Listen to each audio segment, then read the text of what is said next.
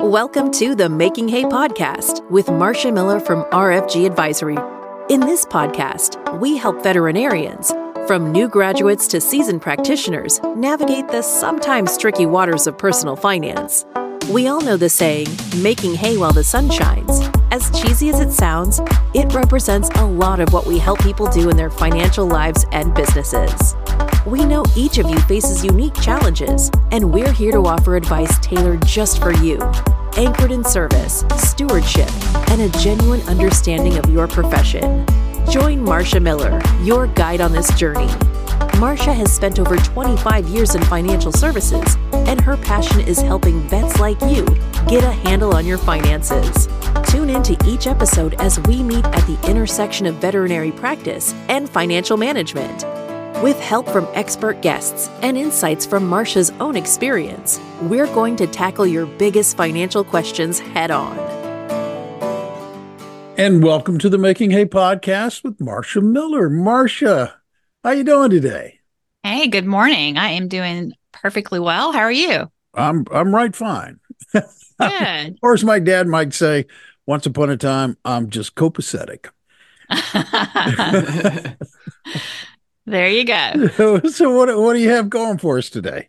Well, today we are diving into the wild world of student loans and student loan debt. Yeah. So a lot of people really avoid talking about it. A lot of veterinarians don't want to talk about it. Why? Because it's overwhelming. Sure. It's like this cloud of debt that's hanging around. So we're gonna dive in and talk about it with Matt today. Oh, excellent. Excellent. Yeah, I guess this is one of those things nobody wants to talk about, but probably once you do talk about it, it's not as scary. Well, that is absolutely the truth, and it's just people think it's so overwhelming they don't want to deal with the reality. So they get into this anxiety avoidance mode, I guess is the way to say it. So we want to kind of get some pretend it's not there. Let's just pretend it's not there. It'll go away if I don't pay attention. Exactly. It usually doesn't. No, usually I've never seen any that just sort of went away by itself. No. Exactly. So Matt's y'all met him before, but he is an advisor on my team. We work hand in hand. He is awesome. So Matt, let's kick this off. Yeah, glad to be back on the show. Yeah. So when do you think that veterinarians should start thinking about student loans? Yeah, that's a good question. As financial advisors, we get this question a lot, and it's usually kind of in the later stage when veterinarians have a practice or just started as an associate and say, hey, I've got the student loan debt. What do I need to do? And really, planning for student loan debt should start before you even start school. Just having a number of how much support you need. And that comes from if you have any scholarships, grants, if you have a 529 plan, help from your family or savings, just having a bottom line and know what kind of support you need. And then next, you would just weigh the cost of tuition, looking at in-state and out-of-state tuition. Out-of-state tuition is significantly more expensive than in-state, so it's good to be mindful of that. And just looking at Auburn's vet school, out-of-state tuition is about $21,000 a year more expensive. And so that's something to be mindful. So over 4 years, that's getting close to $100,000 extra just for out-of-state. Big consideration. Very big. Very big. Yeah. I think choosing between in-state and out-of-state tuition is like a bit like picking toppings for your pizza. Yeah, absolutely. Do you go with the local cheese or do you go and get the exotic imported stuff, right? Right. It's a lot. Yeah. It's overwhelming. States all have different type of residency requirements as well as schools. So it can be overwhelming. And then the last thing is just knowing the different types of loan types when applying. And that's also another few toppings added to the pizza. Yeah, there you go. Well, Matt, I know you're in your early 30s and very early 30s. Right on the dot. Right on the dot, 31, right? So you're a more recent grad. And so what's your personal story? I mean, what have you experienced, yourself or your families? Like, what are the joys and sorrows of student loan debt that you went through, or did you somehow manage to escape unscathed, or like tell us a little bit about what you did. I mean, you're not a veterinarian, but like you're a recent grad. So tell us about your story. No, that's a good question. So I was very fortunate, had support from family for my undergrad, but I knew I was wanting to go to grad school. And so that's one thing they said, like, you're on your own for grad school. So when I was looking out of undergrad, when I was looking for jobs, I had two offers out of school. One was a little bit higher salary and one was a little bit lower. And the one with the lower salary, I was actually able to negotiate to have them pay for my school, which ended up saving me around $35,000 a year for my grad school, which is really, really special. Huge. Yeah, that is. Very on the other side of that, I've had some family friends that have been a little unfortunate. One big problem about student loans is the money is pretty easily accessible, and so it's very easy if you don't know your bottom line to take out more than you need. So you can able to take out the max loan, and had some family friends take some pretty exotic trips with the student loan money and come out of school with close to $400,000 of student loan debt. So tempting. Which is a mountain of debt to crawl out of school. I know, because the mindset is like, I'm going to be sacrificing. I'm going to go to vet school. I'm going to be a doctor when I get out of this. I'm going to be making a lot of money. I can always kick the can down the road and enjoy my life now while I'm young. Right. And exactly. It's tempting. It is. And obviously we think that's a mistake. So don't do it. Don't do it. Don't do it. Don't be tempted. Yeah. And, back to your point about you were fortunate enough to get your grad school paid for. I think in the veterinary space, there's a shortage still of veterinarians. We've been talking about that a lot.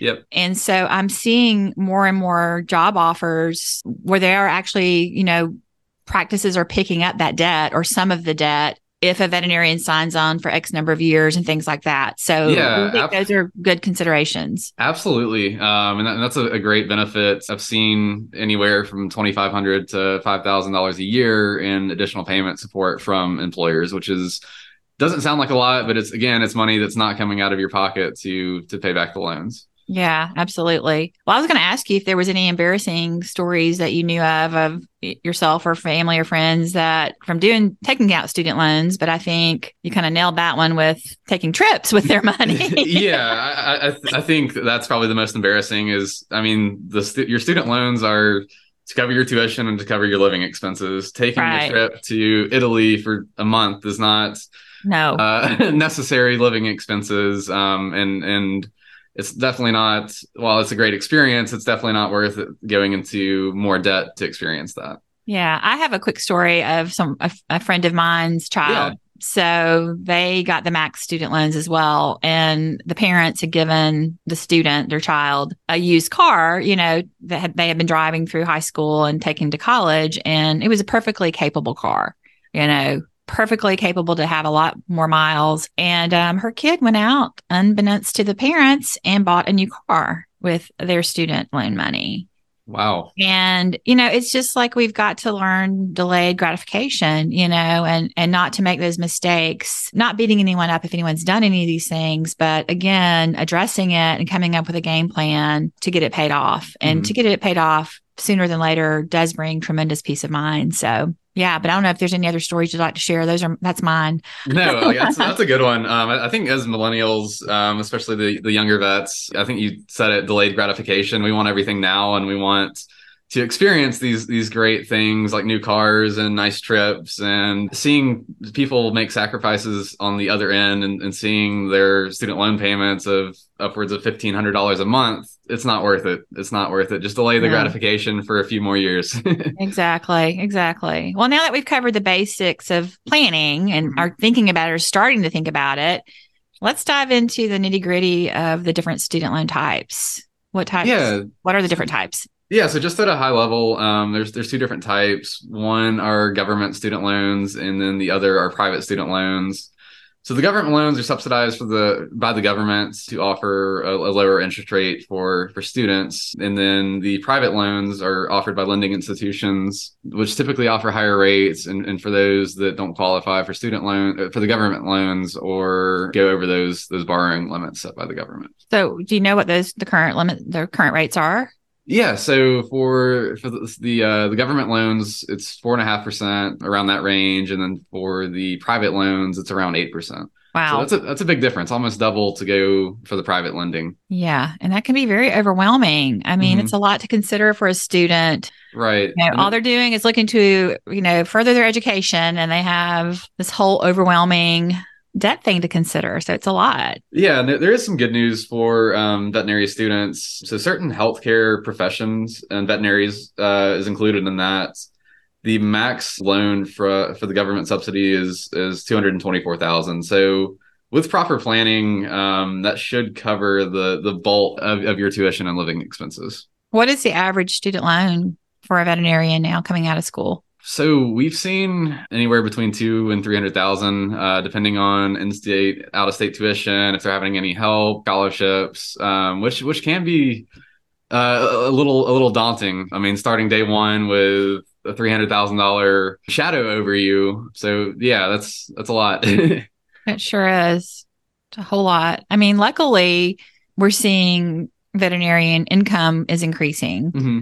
So we know a lot of the starting salaries are a lot more. So, maybe instead of looking first at what can I buy to get the lifestyle I went to school and sacrificed all these years, which we totally understand, Hmm. wanting to live a great life, but maybe, it's really important to make sure you're in check with your budget and have a game plan for paying the debt off and still living your best life and doing the things you want to do. But it's all a balance. Yeah, So absolutely. And I mean, there is some good news to coming out of school with that much debt, especially for veterinarians. A recent study showed that the debt to income ratio for veterinarians coming out of vet school, completing their residency and being a first year associate, the debt to income ratio is 1.3 to 1 compared to a national average of 3 to 1. So what that means is, yes, we are coming out of school with a good bit of debt, but we are seeing higher starting salaries, which is lowering our debt to income ratio. So that is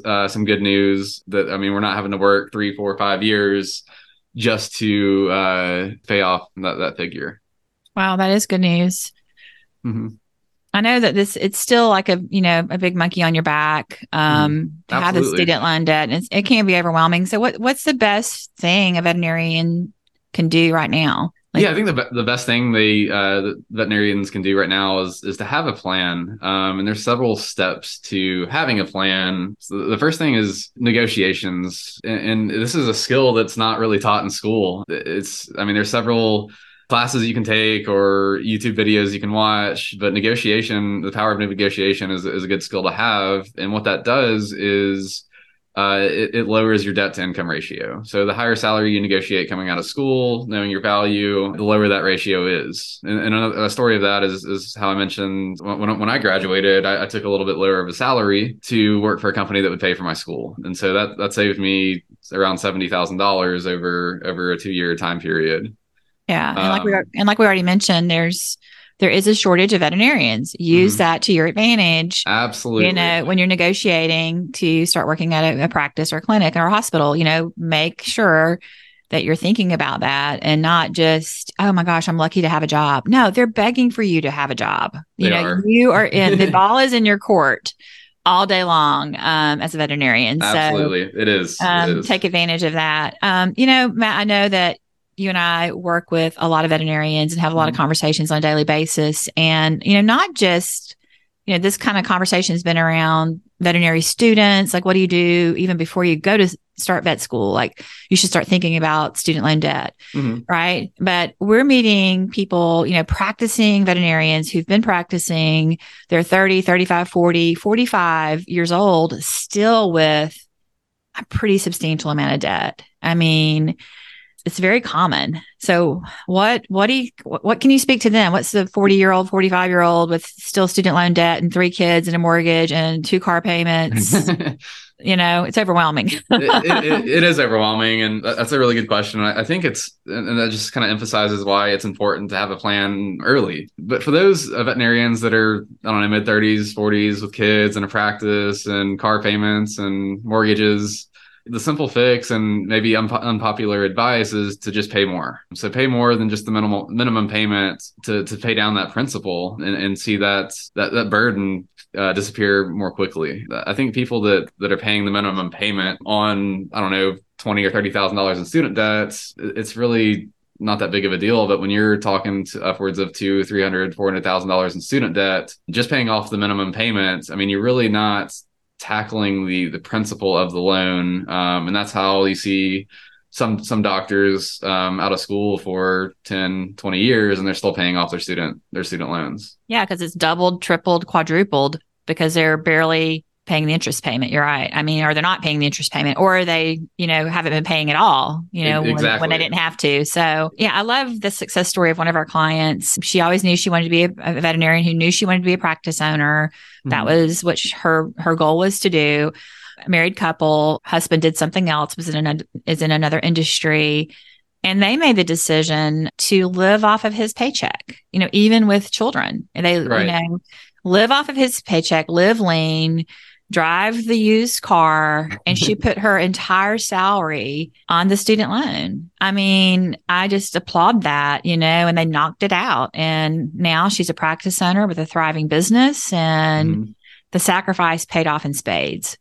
Yeah, absolutely. It's a very fortunate situation, and it's good to have the income and be able to just put everything into the business and into the student loans. And it all kind of goes back to having a plan. Yes. It seems like we harp on that a lot on this podcast. Yes. Because we know it works. Yeah. And it is what we live and breathe every day, because I think Matt and I both, we're problem solvers. But really beyond that, the plan is, think of us as like your thinking partners. Mm-hmm. Like call us and say, how can we think through this? And when you talk it through with a professional who can help you put this into motion, there's such freedom in it. It's like you can see you're willing to take a sacrifice because you can see the end game, where when veterinarians are just like, I don't want to think about it because this causes me anxiety and I don't want to deal with it. I'm not good with money. And they have this fear behind money and all this and that. They're avoiding the inevitable problem, and it's probably going to compound and be worse when they do actually are forced to deal with it. Yep. Than if they would just say, hey, you guys seem to know what you're talking about here. Would you talk this through with me? And we would love to have that conversation. No obligation. We just want to help people. I mean, we're really here to help the veterinarian community.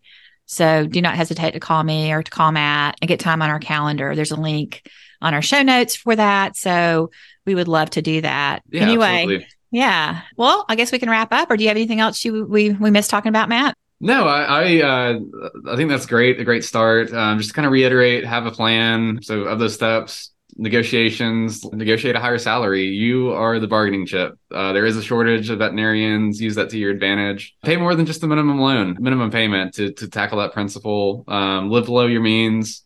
Set a monthly budget.